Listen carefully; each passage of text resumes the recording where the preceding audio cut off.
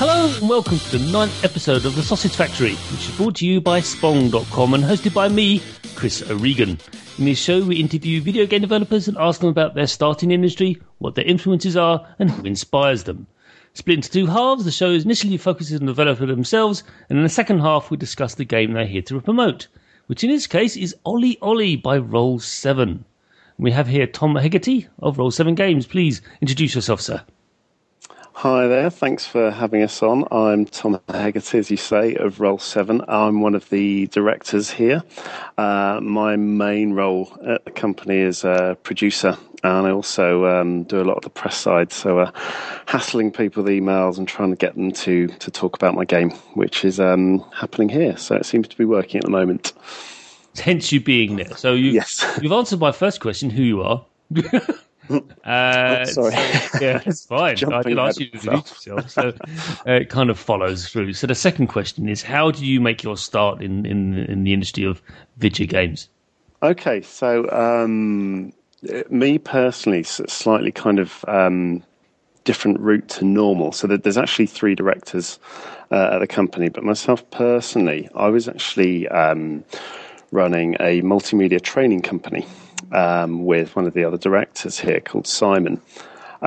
We taught young people various stuff like music production, film production, but we're both always, very interested, both passionate about video games. And we decided to look and see if we could run a course into video games design. And we found a piece of software called FPSC. Don't know if you've come across that, First Person Shooter Creator. Oh, yes, so I have seen this. I saw it at, I think it was a play.com sort of event. Definitely saw it last year. Carry on. Yeah. Right, okay, yeah. So it's made by a company called The Games Creators, a guy called Rick Vanner. And we just got in contact with them and said, look, we want to teach young people how to make video games. We found your software. What do you think you're up for some kind of partnership or working out? So at first they kind of, let us use a couple of copies. We tested it out, and it just proved incredibly popular amongst all the young people working with. It actually became our most successful course. Now, with not having a huge amount of coding knowledge myself, it was a really easy tool to kind of, prototype stuff and put stuff together. And as the kind of course developed, we actually realised we needed someone with, a bit more kind of background and experience. So we kind of recruited, and we came across this guy called John Ribbons, who is now director at Roll7, is the key gameplay designer. And he came along, he'd been using FPSC for years, and kind of really took the course to another level. So during that time, we're kind of prototyping stuff, etc. John introduced us to a couple of other programs, Multimedia Fusion. Yes. So again, kind of middleware stuff, but, stuff where you can prototype really quickly. And after a certain while, we kind of realised, the prototypes that we're coming out with, I mean, mainly John's, probably not mine so much, were, it seemed there was something out of them. And we kind of wanted to see if we could, actually start developing our own games. So it's about 5.5 years ago, we set up Roll7 as a kind of vehicle to do that. And because of the Can I just ask you to interject there? Why Roll7? I love asking developers about the names. If it's a benign, just random name generator, or is there some specific reason why it's called that? Well, our previous company, the training company, was called Rolling Sound. Okay. And so we wanted to stick with the roll as a kind of, a brand thing. So originally it's called Rolling Media. Right. And then we realised that was a terrible name and very dry. And I think Roll7 came about in a conversation in the car. It was something to do with rolling a dice and the fact that sevens, that's the kind of one better than you could get on a dice. So I'm not sure if we're saying we're better than the dice or quite what it is, but that's where it came from. So you're beyond physics. Like, what is 7 on a 6-sided dice? It's spinning. Yeah. It's just spinning a lot. Yeah. Steve Hawkins exploded when he saw the name. Yeah. Couldn't handle it. It's a little black hole appears. Yeah. There it is. Okay. So sorry, I interrupted you. No worries. So I'm afraid there's no kind of deep meaning behind it. No. So we set it up about 5-6 years ago, and because we were in that realm of kind of working with young people, a lot of them from an underprivileged background in computer games, we wanted to see if we could translate that into the games we're making. So we actually started making what we called socially responsible games. And we actually made 2 anti-knife crime games because we were working with a lot of youth offenders at the time. So it was a way to kind of try and get that message across. And we ended up doing a game for young people with ADHD as well, which used the NeuroSky headset. I don't know if you're aware of that. That can read your focus and concentration. Focus and relaxation. So we were kind of in that realm, but we were always, again, developing our own prototypes. The idea was to always move towards our own IP. So I think that's a very long, convoluted answer to your question of how we got into the industry. But it's kind of a slightly alternative path to how a lot of people do it. No, I mean, we had a chap from the last episode from Paradox, and he said, I started making demos on the Amiga. Remember those? That was my first computer, the Amiga 500. Yeah, not mine. Sadly, it was a ZX81 because I'm that old. But it's that hearing those stories and also hearing your stories are completely different. He's this chap who left school at 18 with no qualifications or anything, and just built his own, taught himself assembly to make some amazing demos. And then here's yourself coming in from a completely different angle and actually coming up with just as brilliant things. Granted, Europa Universalis is a totally different game, but it's still games and it's still in the same realm, And whereas in Ollie, you played that for 20 minutes, and the other game, well, I'm not trying to say how long I spent on that game, but it's still just as rewarding. Yeah. Which we'll come on to. So, interesting. So this next question is really going to be maybe drawing from that past, is what are your influences as a developer? I mean, it can be anything you like, but it could be a person, things, books, whatever. What is the thing that you seem to be drawn to more than anything? Or is it many things? Sure. Okay, so I suppose the biggest influence, game-wise, is the kind of the studios we're big fans of and the games we're fans of. So I think Vlambia are kind of up there in terms of the style of gameplay. I think probably Super Cratebox in particular is just a lovely example of how, I kind of almost don't like to say simple mechanic because it sounds like it's belittling it, which I don't want to do. But, kind of simple mechanic, as soon as you hit a box, your weapon changes and suddenly your whole dynamic of play and your tactics change. And you literally are, in one screen. And, in first level, I think you've only got 3 levels you can actually jump onto. So I think, and again... Maybe transparent might be a better way to put it rather than... It's sort of obvious. It's not hidden. It's not obscure in any way or ambiguous. It's like, there you are. We're changing the rules a little bit. Have fun with this now. Exactly. And I remember, the first time I played that, I was like, wow, okay, this is super addictive. And it's just, kind of instantly into the game. But it's one of those things that you can just get into, die a few times and then go, okay, cool. Yeah, I'll move on to something else. Or you can just get into it and really try and, get as many crates as possible. So I think Vlambia have a big influence on us. And obviously, Super Meat Boy as well has been a big influence, which I think you kind of mentioned before we started. But that I think hopefully people can see influences between what we've done in Ollie Ollie and what they've done there. And again, I suppose you've got Dennerton, the guys behind Hotline Miami.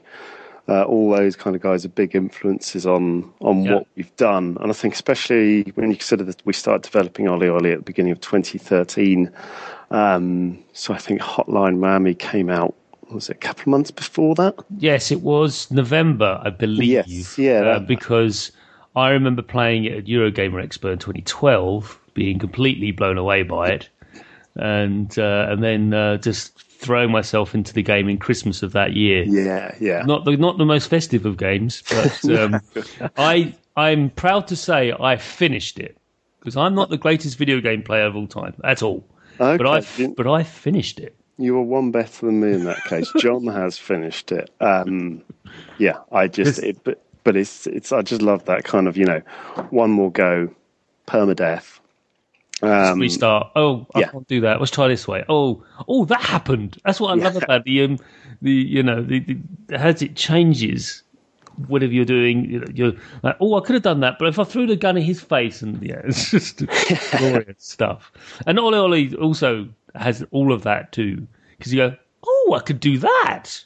We'll talk about that in later.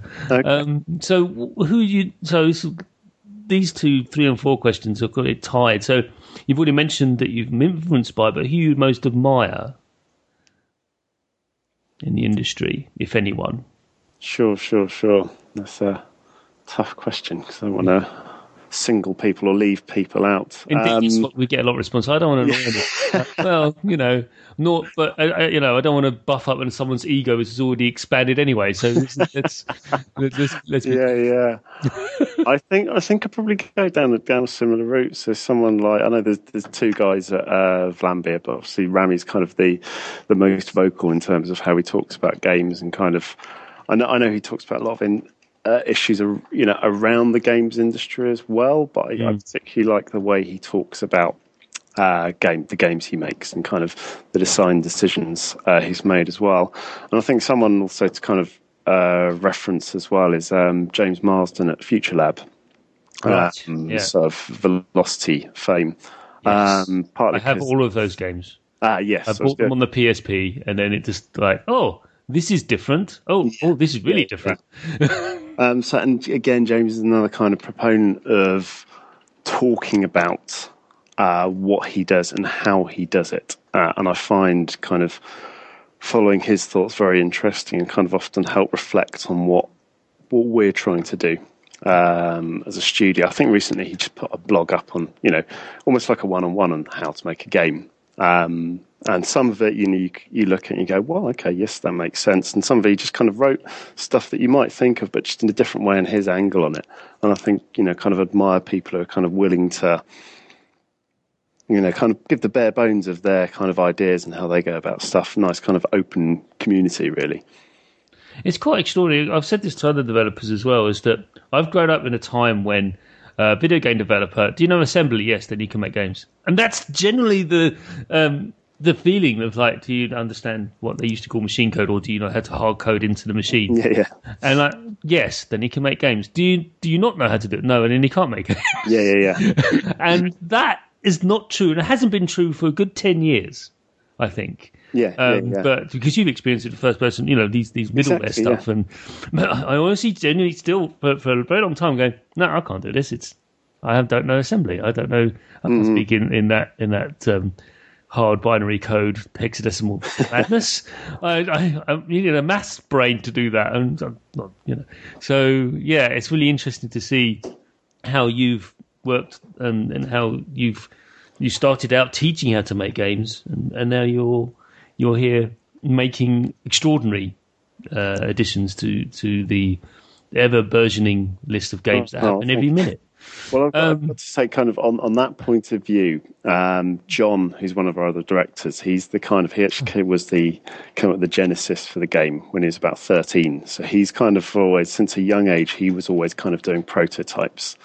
So he had that idea from a very young age, so it kind of developed as it went along. So I didn't just suddenly pick it up and suddenly I can make this stuff. It's amazing kind of team effort. There are games out there that people realise, this come out of the blue. No. Yeah. This has been around for decades in someone's head. Best example I can come up with, I read the story about the Banner Saga, which I love that game, and that's which leads us on to our next sort of topic, really, what you're playing right now. For me, I just finished Banner Saga, and that was apparently in the heads of the developers who used to work at BioWare for decades. Wow, okay. And then are they allowed to use the word saga? Well, I was thinking the other day, what about all the other games that were made before Candy Crush that had saga in it? There's Xenogears Saga, I think, for example. There's Bit Trip Saga. What about that? Yeah. Haven't gone after them. Yeah. Open up a world of pain for themselves. Yeah. It's the Edge thing all over again, but let's not go there because that ended rather rather badly. Okay. So what are you playing, sir? I like to ask this question. Okay, sure. So I've been playing kind of a mixture of games recently. I went off on a different path.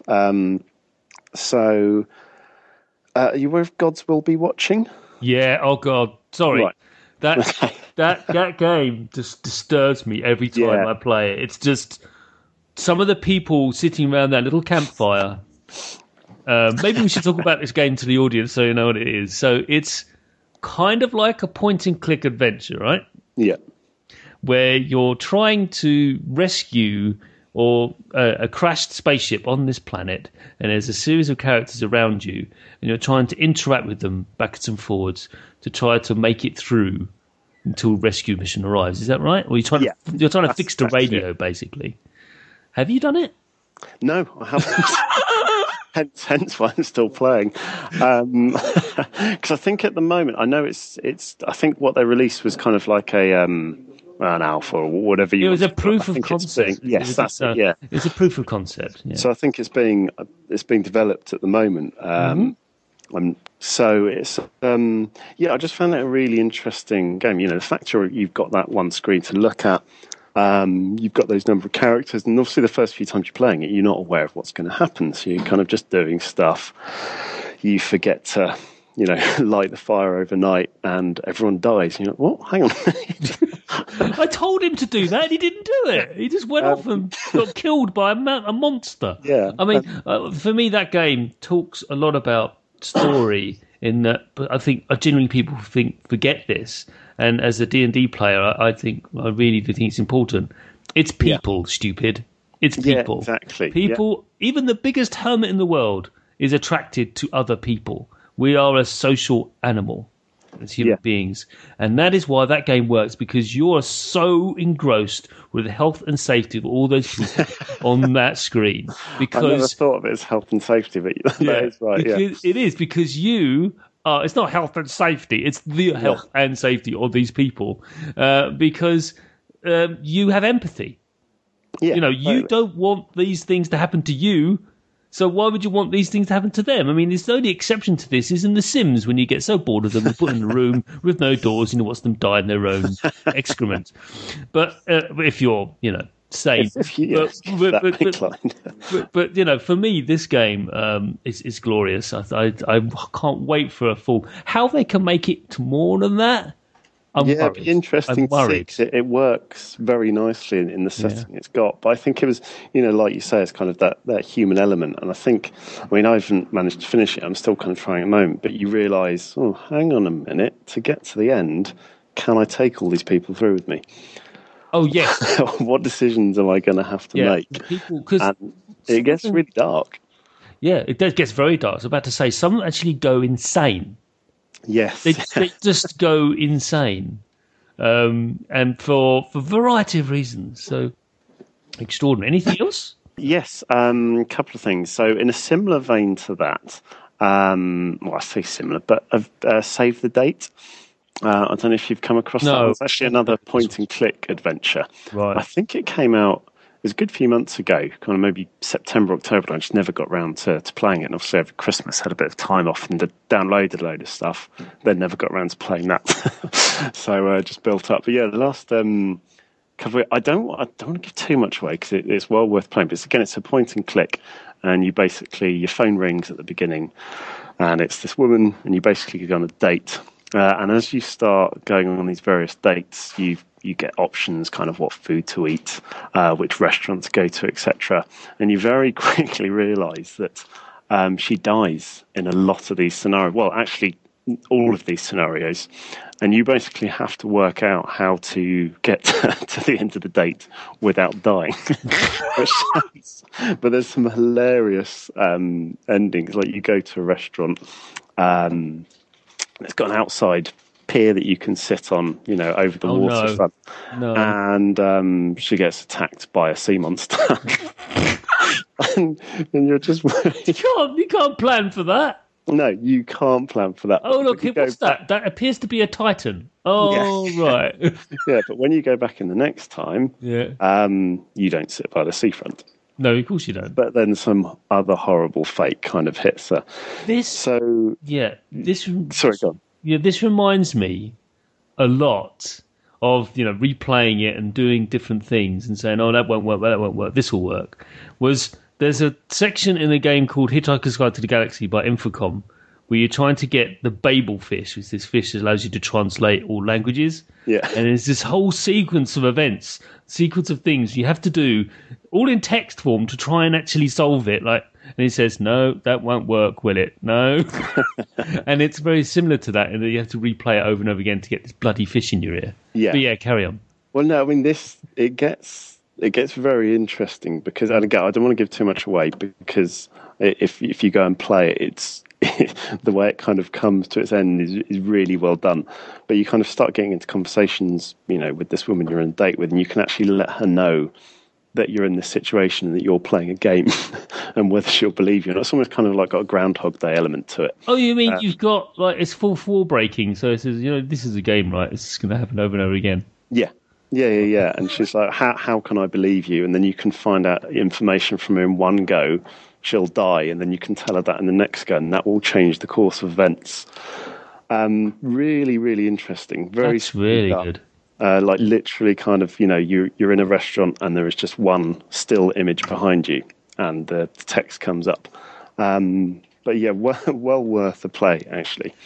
It seems to be a theme of your game so far, in that there's the darkness and pointing. Well, yeah, it was interesting because it's not something I've played for a long, long time. You mentioned Monkey Island, when we first started talking. Well, the reason the reason that popped in my head, because I was just halfway through Broken Age at the moment. So right, okay, that's why I thought, oh yeah, Tim Schafer, and that may have subconsciously just dropped in my head. It could have been anything. It could have been Beneath the Steel Sky, for all I know. It's just, to break from those completely, we got the PS4 in the office at the beginning of the year. I have one of those too. They're very nice and shiny. Yeah. So Resogun has been on a lot as well, which is just kind of pure arcade fun. Very Defender. different to the other two. It's like a cross between a game called Nebulous on the C64 many, many years ago. We had this big shaft we actually jumped around and the shaft rotated as you jumped around. Okay. And it's like a platform. I remember that, yeah. I played Oh, sorry, go on. It was the first of its kind. Absolutely bonkers game. And now we've got a mixture between that and Defender on a PS4. See, it reminds me of a game called Project X. Oh, God, that was brutal. That game was just like, please assume the position. It was just... I actually played that a couple of weeks ago because I still have a functioning Amiga. I do have a functioning one because I recently got through the post an SD card that I replaced the hard disk in Amiga with one of those. Ah, right. And so it's got this 4 gigabyte, cost 20 pence SD card in the Amiga, and because the Amiga's freaking out over 4 gigabytes of space, it's going, oh my god! So I started installing all this stuff onto it. One of the games I put onto it managed to. Brilliant. Was Project X. I'd love to play that again. I actually did set up my Amiga when I was at uni. I mean, this is going back 10 years, and played it again, and was shocked at how difficult it was. It is. It's speaking of the designer now. If you look back on it and you go, you wouldn't let that go. You wouldn't let it out like that in that state. I genuinely believe you wouldn't. Not these days. You'll be vilified. You're like, what are you doing? You know. Well, it's the second level. It's kind of like a speed run. Yeah, you're just travelling at twice the speed, going through tiny corridors. That's right. It was, that I think I only got past that a few times, to be honest. But I loved that game. That was what I played over and over and over. I can't remember how far I got on it. I don't think I completed it. But yeah, it reminds me of that. I know it's a very different, obviously kind of, but the kind of where those bosses at the end as well, kind of very similar. There is some similarity because, although you could actually kill the bosses in Resogun, whereas in Project X, you can't really because it's bullet hell and then massive death and more bullet hell. But this is very recent memory because honestly, I actually took a photo of it and put it on Twitter saying, look, I'm playing this game on my Amiga 1200. Okay, I will. That'll be good to see. Which is still functioning, and people are going, oh my god! Because I do look after my stuff. I've got I've got an extraordinary amount of retro kit. Like I've got Amstrad that still functions. I've still got all this stuff, and I've got a Spectrum. In fact, funny story, and we'll end it. We'll move on to talk about Ollie Ollie next phase. Is that I donated a Spectrum to PAX. Okay. Because they have a retro section, right? A retro arcade, and all of it is NES, NES, NES, NES, NES, and an Atari. And I said to them, "You do know that this is in the US you had your NES, but we didn't. In the UK we had the Spectrum and the C64 and the Amstrad." Yeah. And they went, "What's a Spectrum?" At that time, really? Yeah, I just didn't know. What do you mean? That's the colours of a rainbow? Is it? No, it's not. It's a computer. What? It uses, yeah. And so this is what I did. I took because I have multiples of them. I had this 48K Spectrum, rubber key, proper, not. I remember it was my first experience was I didn't have one, but my friend had one. Yes, so I remember it very well. So I had this little Spectrum, and I actually brought it over to the United States, and I converted the video signal to composite because the RF wouldn't work in American tellies. Right. It would work, so I had to convert it. So I did that, and then I realised it was still going out, pumping out PAL. So then I put it in a PAL to NTSC converter, and then I realised that the power won't work because the transformer.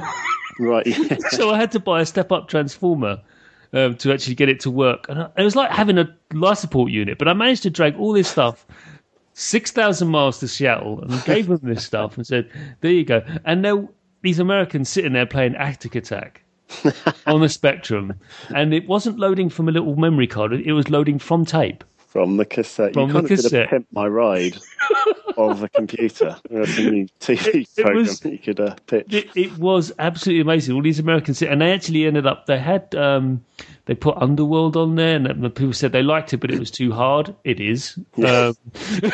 Did you have Target Renegade? I think that was one of my favourite. I did, but I had it on the Amstrad because it was amazing. Right, okay. Yeah, it was amazing on the Amstrad because the colours on the Amstrad were way more than the C64. So it was. I loved that game, even though it's excessively violent. I remember that it was so violent that the sensors actually changed the blood to blue. I remember. Do you know what? It's funny, kind of like I don't remember it being that violent. Imagine if I looked back on it now. But I remember you could fly kick people off motorbikes. Yes, they headed towards you, which was immensely satisfying. It was because when they took you out, it was like. But yeah, it was my first experience of. Because I didn't really play anything like Double Dragon and stuff like that. It's a very American sort of thing, whereas this was my bag. So, but yeah, and it's still there. Every year they actually, it's so complex to set up. They got this sheet of paper to actually explain how each cable needs to be plugged. Because they had to put in the joystick adapter, they have to put in they have to plug in the tape recorder. It's completely alien to them. But when and the reaction I got from people like Will Wooten walked up and apparently lost it. He couldn't believe the Spectrum was there. He goes, "This is a functioning Spectrum. This is He knew what one was. He'd never played on one. He freaked out. Okay. He'd never seen one. He knew what it was. He knew the legend of Spectrum, apparently. But he said he'd never seen one. He goes, and he was lost his mind. And it worked. It did actually work. And Brilliant. It does work. And every year... if I get out there, I'll be on it myself. Bring Target Renegade. We'll have a go. I've got lots of tweets from British people over there, expats going over there going, "Have you seen what's on Have you seen what's up there?" And they sit there for hours, apparently, ignoring all the latest games and everything, and downstairs in the main hall, and just sitting there playing old Spectrum games until 2 a.m. Brilliant. Trying to get past the banyan tree on Jet Set Willy, which is not possible because we all know now the state of the mind of the fellow making it. So that's the end of the first half. Let's move on to the second half where we talk about Ollie Ollie.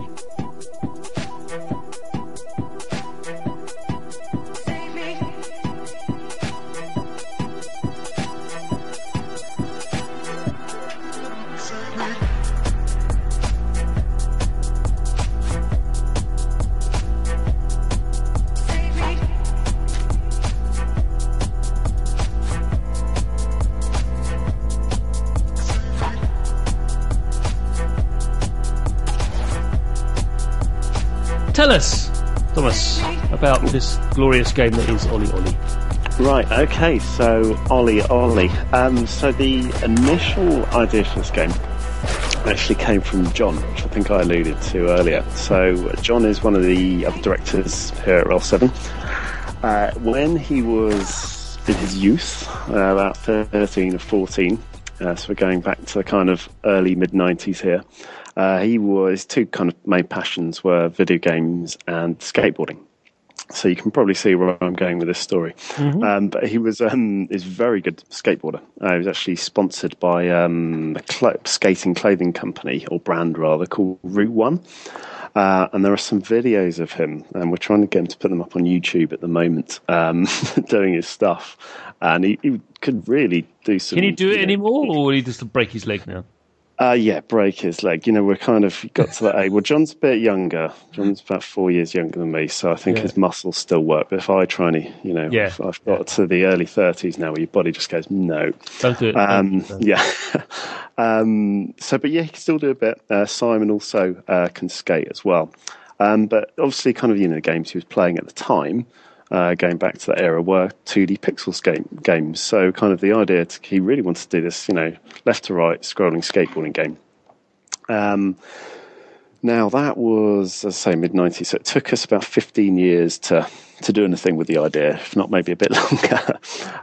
But when we started developing prototypes a couple of years ago, John just came in with this game one day, and he'd actually put it on his iPhone. Because there's the converter from Multimedia Fusion, which is quite easy to just plug in. We used TestFlight, got it on all our phones, and we just started playing it, and very quickly became very addicted to it. And we just thought, hang on a minute, we should do something with this. Si was actually away at the time. He was doing a bit of travelling with his girlfriend, and I'm not sure he was spending much time with her because he just kept sending us screenshots of the scores he'd got on this skating game. This is on the iPhone, you say? Yeah. We never released it on the iPhone. It was just like a literal demo that we had. I understand, but I'm a little bit curious because this game, I've struggled to see how it would work on anything but the Vita. Yeah. Because it is on, by the way, everyone, it's on the PS Vita if you don't know already, currently anyway, he says, loaded. Those controls, how? What was it like? Okay, so it was very simple, and we've kind of obviously massively expanded the trick set. But the principle that you have now, that you launch a trick and you land it. So for people who haven't played it, you launch a trick by using the left analog stick. So you pre-launch as in Skate. But what we've kind of added in is the landing mechanic. And this kind of came from, a lot of people can get on a skateboard and push it along. That's not too hard. Getting it to flip in the air is a bit harder, but, you can just wang your feet about a bit and the board will do some kind of flip. Landing it, that's the hard bit. And I think that's what we wanted to kind of translate, and that's what we felt other skating games hadn't necessarily done. And successfully, I have to say, because at times we go, that was amazing. No! I hit that button. I swear I hit it. But yeah, carry on. I'm not interrupting too much. But yeah, it's so that's that. That was the basic mechanic, is that the launching and the landing was in the original game. Yeah, so you flicked your left thumb up, and then right thumb on the bottom right to land it. So it just had, straight away, you got the kind of rhythm. Now, a few people have kind of almost described Ollie Ollie as kind of a rhythm game. Yes. Which, if you haven't played it, might not make sense as skating or the game. But you don't have to do stuff at a specific point, but you do have to find the rhythms. It's launch a trick, wait, X to land. Launch a trick, wait, X to land. And it's that waiting that was kind of just felt very different. And, the first time you play it to people, we're giving it to people and showing them, they're just like, oh, the hell, like, what's going on here? Why do I have to press X to land? And we're like, well, we're trying to mimic what skateboarding's like in real life as much as you can with a 2D pixel man who crashes all the time. I think you're doing a little bit of disservice, because there's a little bit more to it than just pressing X. Yes, yeah. I think it's only fair that you say that pressing X at the right time. Yes. Okay. So the timing. So there's an interesting story kind of behind that and how that developed. So in this original demo, you had to press X just before your board hit the ground, otherwise you slammed. So it's a very difficult game. But after we went through the pitching process with Sony and we started building the game, we went in to show them the first playable actually on the Vita, and they had their top games guys there who basically get paid to play games and are very good at games. And these guys are going, this is too difficult. I'm not sure if they played Project X recently, but they could have referenced Project X difficulty levels. And they were saying, look, you have to, or you don't have to, but you should be able to land. If you press X at the wrong time, you should still be able to land. True. And we're like, but that's kind of the point of the game is you have to know you're landing. That's skateboarding. If you don't do your landing at the right time skateboarding, you fall off. And they're like, well, yes, but this isn't real skateboarding. We appreciate you trying to mimic that. So we left the meeting going, what does Sony know about games? And obviously they know a hell of a lot about games. And so a week later, we just kind of thought about it and like, do you know what? They're right. We'd showed it to a few more people, and people just couldn't get the hang of it. So you do eventually. I'm talking to someone who's completely separate, outside in. It's very rare for me not to hit X in the right problem. Now, I'm not putting my hand up and going, I'm the god of this, because sure. What I'm doing is I'm over conservative. I usually hammer it too early. So you're getting sick and okay landing. Get an okay landing, sick and okay. So I'm not getting perfect as much as I'd like. Okay. But sketchy doesn't happen. But we're about to talk about sketchy, aren't we? So yes. So tell us, that's how that landing mechanic evolved. Yeah, so as you said, there's kind of 5 landings that you can have all the way through from sloppy to perfect. Yeah. And so the original demo, unless you got a perfect landing, you slammed. So this kind of advice from Sony, we kind of came in with, actually, we can really expand the score system here, in a really neat way, and be a bit kinder to the player, but still have the kind of difficulty of timing your X landing perfectly. And so it seemed like a nice kind of middle ground for us, that you still, if you want to play the game and get those high scores, you have to have that perfect precision timing and press X just before or just as you land. And so if you pressed X, at the wrong time, now you still landed. We're like, hang on a minute, let's reward players for how close they get to perfect. So me and you could be playing the same level and do exactly the same combo. You could land your trick perfect and get 100,000 points. If I landed mine sloppy, I'd get 2,000 points. That's right. So that landing mechanic was not only originally was kind of the rhythm and trying to get the idea of skateboarding landing, but it's now it's added this dynamic to the game where no matter how well you're doing, and you could build up a ridiculous combo, 100 times, be spinning and doing all sorts of tricks, there's always that risk element that you could just get your timing wrong at the end and get 100 points or something like that. So you're always kind of on a knife edge. It encapsulates so much about a lot of action, reactive, high dexterity games in that it's a multiplier. So it creates a multiplier based on your own, how much risk you're willing to expose yourself to. Yeah. So how long are you going to hold off pressing that X? Yeah. Are you really gonna just when you're 3 or 4 pixels away from the surface, or you think I'm okay with an okay landing? I built up a pretty good combo. I'm okay with okay. Yeah. So you just do it. Sadly, I'm not that person. I'm always going, come on, Chris, you can do this, and it's normally about 3 nanoseconds too late. Right. But I'm getting much better at it. My quandary with the game is when I'm trying to do 360 spins with the shoulder buttons. That to me is becoming increasingly. It's my nemesis of the game. It's like I really need to master this in order to actually maximize my score. But I'm lucky to get a 180 spin. Very lucky, because I'm just like, oh yeah, I can do that. Oh, damn it! Well, do you can actually preload. So if you're rolling along, you can hold the trigger down. Oh no, your trick. Oh, okay. Yeah, I've been doing that. It's still what happens is I still hold on to it after I'm pressing X or something ridiculous like that. Right. And then it's like, you really should let go. Oh damn! And then I slam. And it's interesting watching, especially when we're doing the testing. We worked out through the tutorial how to teach players the jump and landing, because I often talk to people and go, you just press X to land, and they're like, well, that's simple. What's the problem in teaching people? And it's like, well, you can kind of 15 years of Tony Hawk's muscle memory. Yes, get that right. system. But once people get I flick my trick, I launch the trick and I land it, then you introduce spins, and they're literally back to starting point again. Yeah, They're you forgetting are. to Yeah. press X. This kind of leads me on to my question, next question about the game itself, is that the game does have an extensive tutorial. I do believe it's extensive, based on proportion to the game itself, although there's a lot of it. The content is extraordinary. You don't have to do the tutorial. Was that like a conscious decision, or did you, because...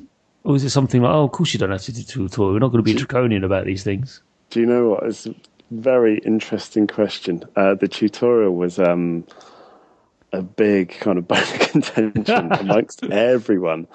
Everyone kind of had their say about it. But basically, it came about, we kept taking it to shows, and we were doing tests. You know, if we leave people to the game, will they know how to play it? And pretty much 100% of the time, if we didn't show people, they just hit a few buttons. They try and press X to jump, and then wang the stick around to try and launch tricks, and they just would walk away. They just would not get the system. So we improved the HUD. So originally, the kind of information you'd get on your trick was down the right-hand side, but it appeared really quickly, and we realised no one could read that. So we changed the HUD so you get those big warning signs, at the bottom when you press sloppy landing. So then we left people to it, and they're like, all right, well, I'm getting sloppy landings, but I still don't know how. So by the time we'd got there, we thought we'd be able to teach people in game just by kind of, feedback and stuff like that. It became apparent that that wasn't the case, but we'd got to the point where we built the game and we're like, well, we can't embed a tutorial in, so let's build something separately. So you made a new level, basically? Series of small levels? Yeah, exactly. Yeah, that was kind of the way we wanted to go. We had big arguments about whether it should be mandatory or whether it shouldn't. At one point, it was going to be mandatory up to combos, and then we were going to let you do spins and perfect grinds a bit later. But we tested it. I think we did 5 iterations in testing, and the reason there are so many things in there is we thought, okay, once you've taught someone how to grind, then combos will come naturally. And then when they get into the game and they wouldn't grind on handrails on the stairs, they just assumed they couldn't for some reason. So we're like, so we have to say that as well. So everything that's in there, I think you're right, and we know the tutorial's not perfect by any means, but we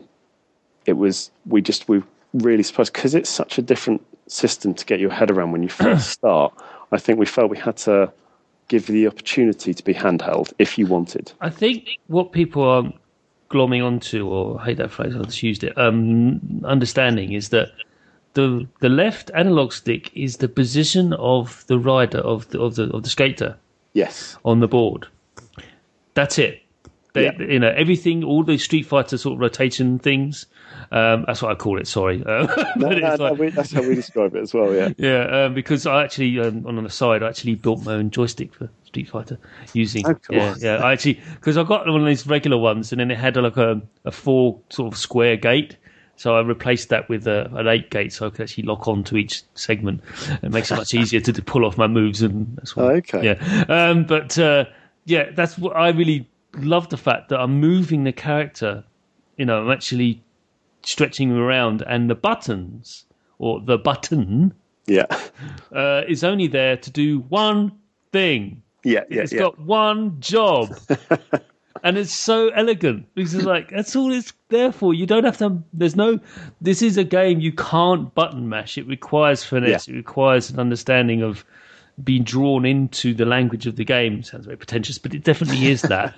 Is that it's like, this is, you are interacting with the person on that board in a much more analog way.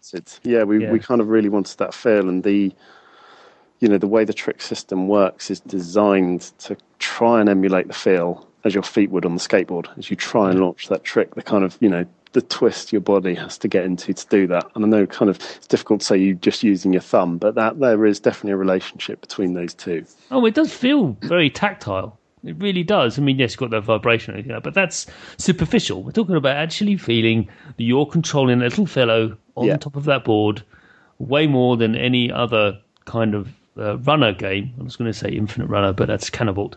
But runner game that allows you to have a greater understanding of, also, when you screw up, it's not the game's fault.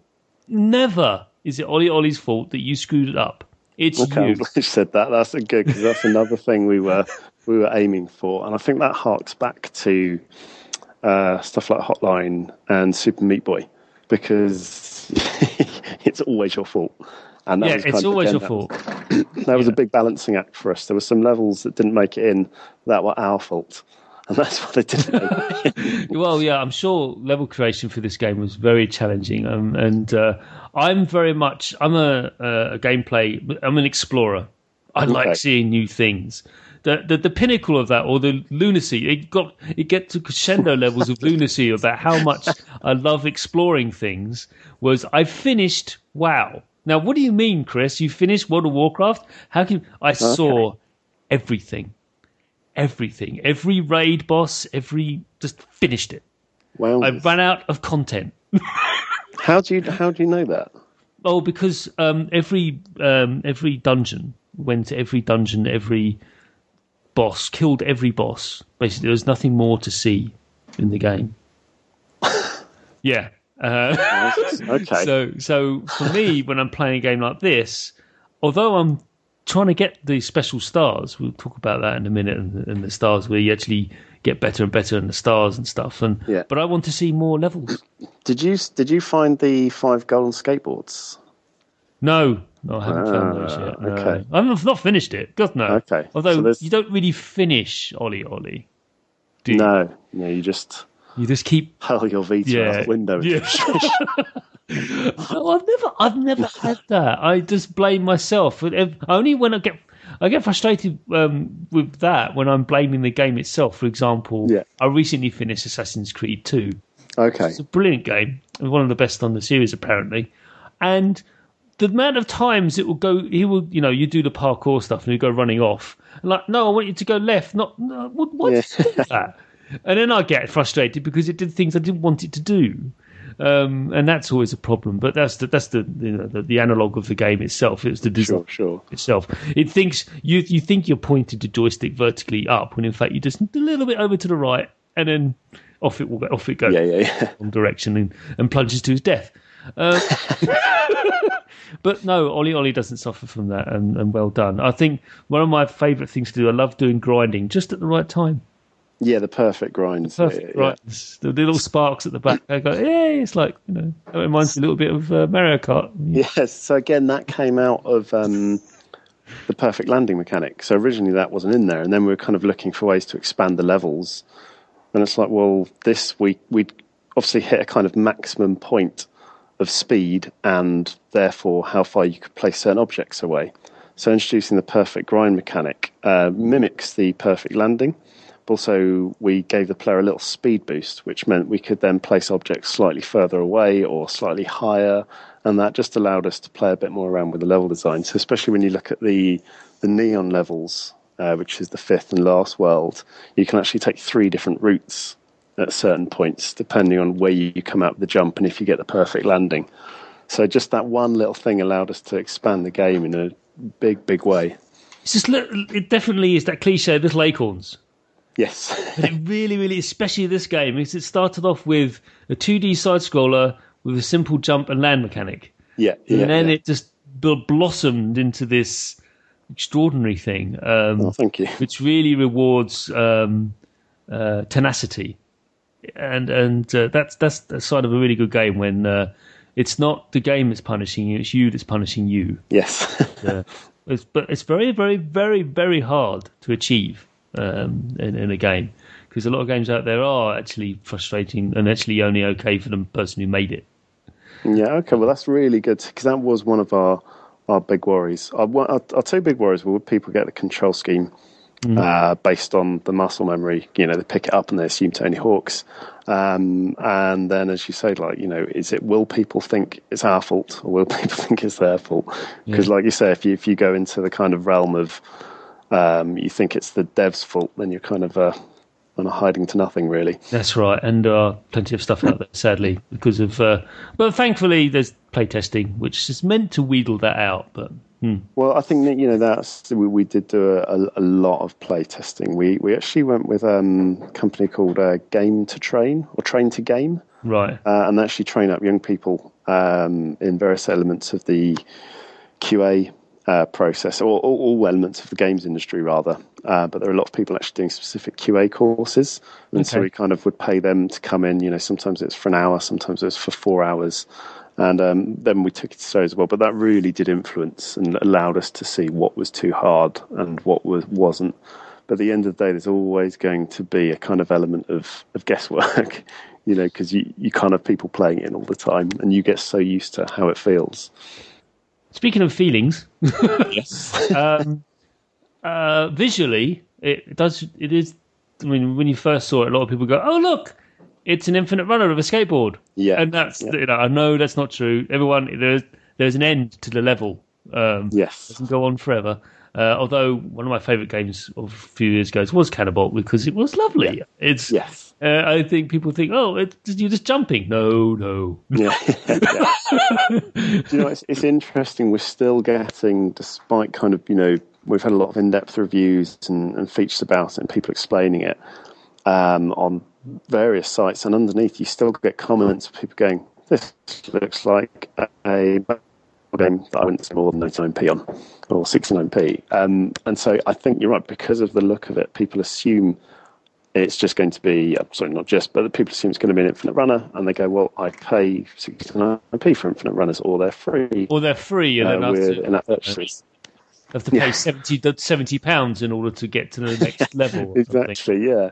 So I think that's an interesting for us, because our art style is kind of, inspired by, again, the games we played growing up. I think it's like a Mega Drive game. That's what it feels to me, or... Yeah. It's not. Please don't think that's a disservice to the art. No, that's good. No, we we like that. But a lot of people say that in a derogatory sense in the comments. Yeah, no.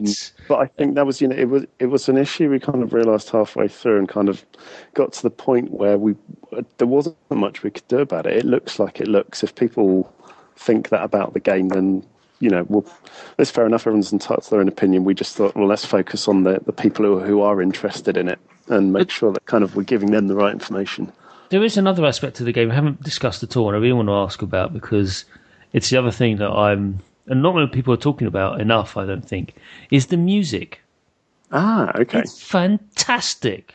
Oh, thank you. It's really, really good. It just suits the mood and really helps the player as well.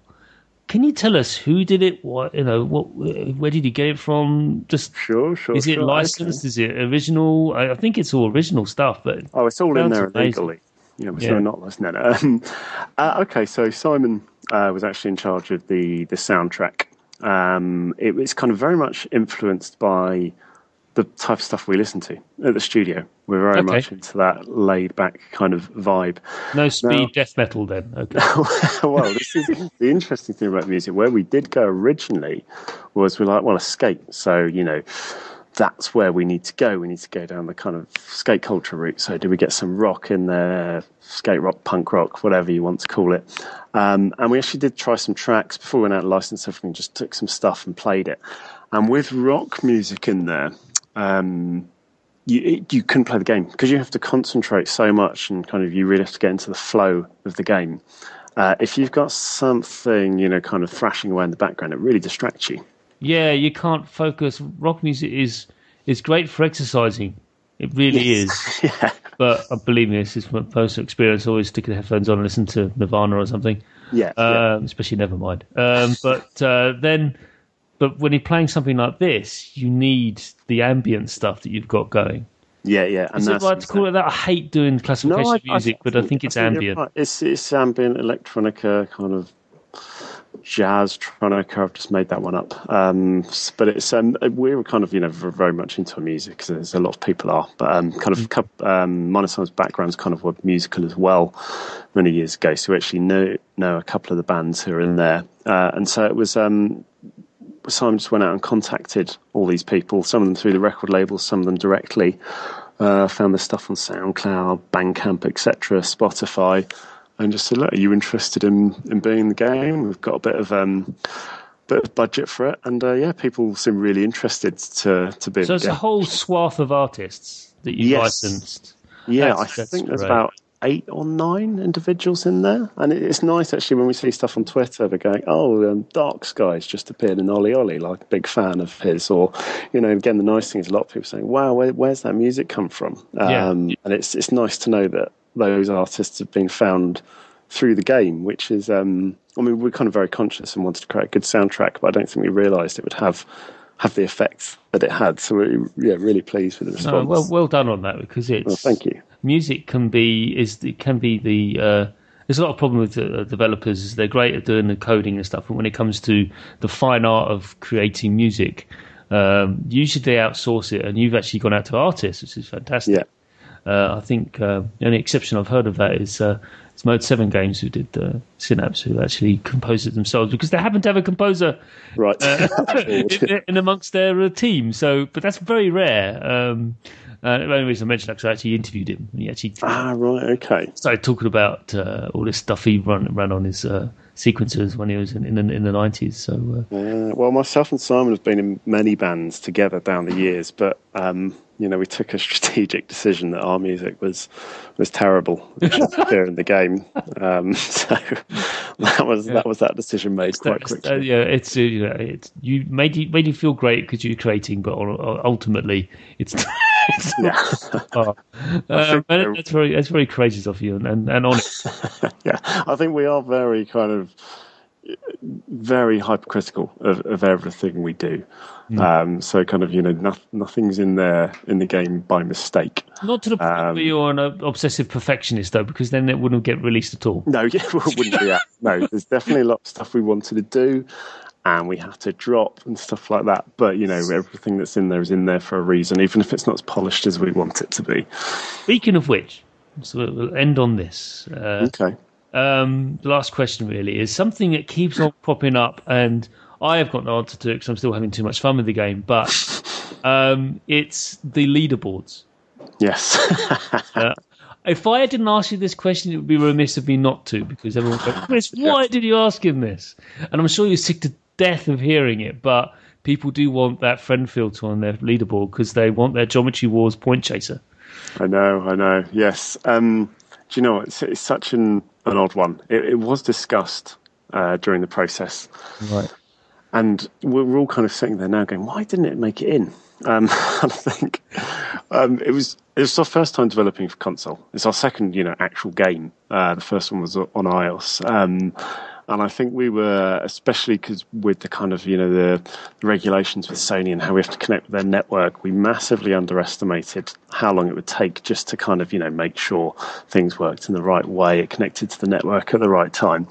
And I think at some point through that, just this whole kind of, that leaderboards just got dropped as an idea. And I know it sounds horrible and people are going, well, how can you drop leaderboards, especially when I've seen the feedback and comments afterwards. But we kind of thought, you can see your score, you can see where you are in the world. People would be cool with that. And I think we were so worried about so many other aspects of the game. We were worried about people wouldn't like the look and feel. We were worried people wouldn't be able to play the game because the control system's so different. And it's so interesting seeing the feedback where people go, oh, it's really easy to pick up. It takes a while to, to get the rhythm of it. Once you get it, it's fine. People really like the visuals.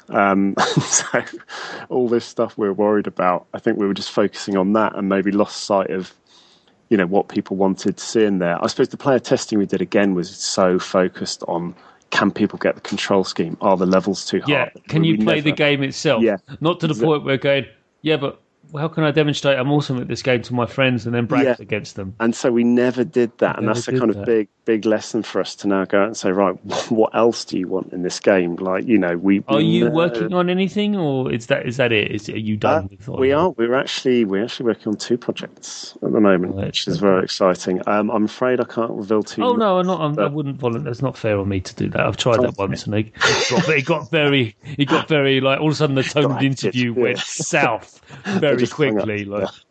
No, we're actually making an announcement at the end of February, so or maybe early March. Yes. Okay.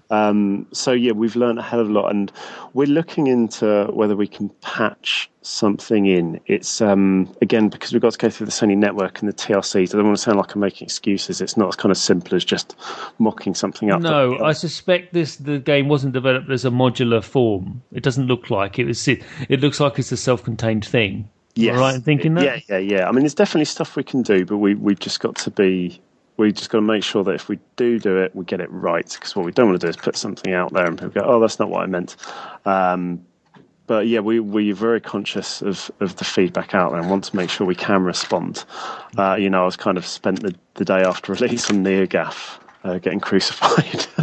Well, everyone gets crucified on NeoGAF even when they're doing great. It's just, Do you know? In fairness to them, it was all light-hearted. It was more kind of like, why, how? yeah. It's not. I mean, for speaking personally, I had major problems with the game because I had the Wi-Fi on, and it just kept on crashing on the Wi-Fi. Yes, this is what we're working on at the moment, and we've tried to get out as much as possible on social media to let people know we're working on it. So I'm glad you brought it up, so I can say to the people listening, if they haven't seen, we are hard at work on a patch, and obviously that's the priority at the moment before the leaderboard stuff. So. Absolutely. Because speaking personally, it locked up my machine so badly I had to let the battery run out in order for it to reboot again. Oh wow! Okay, well, really sorry for that. We've not heard of that problem. It's an odd one.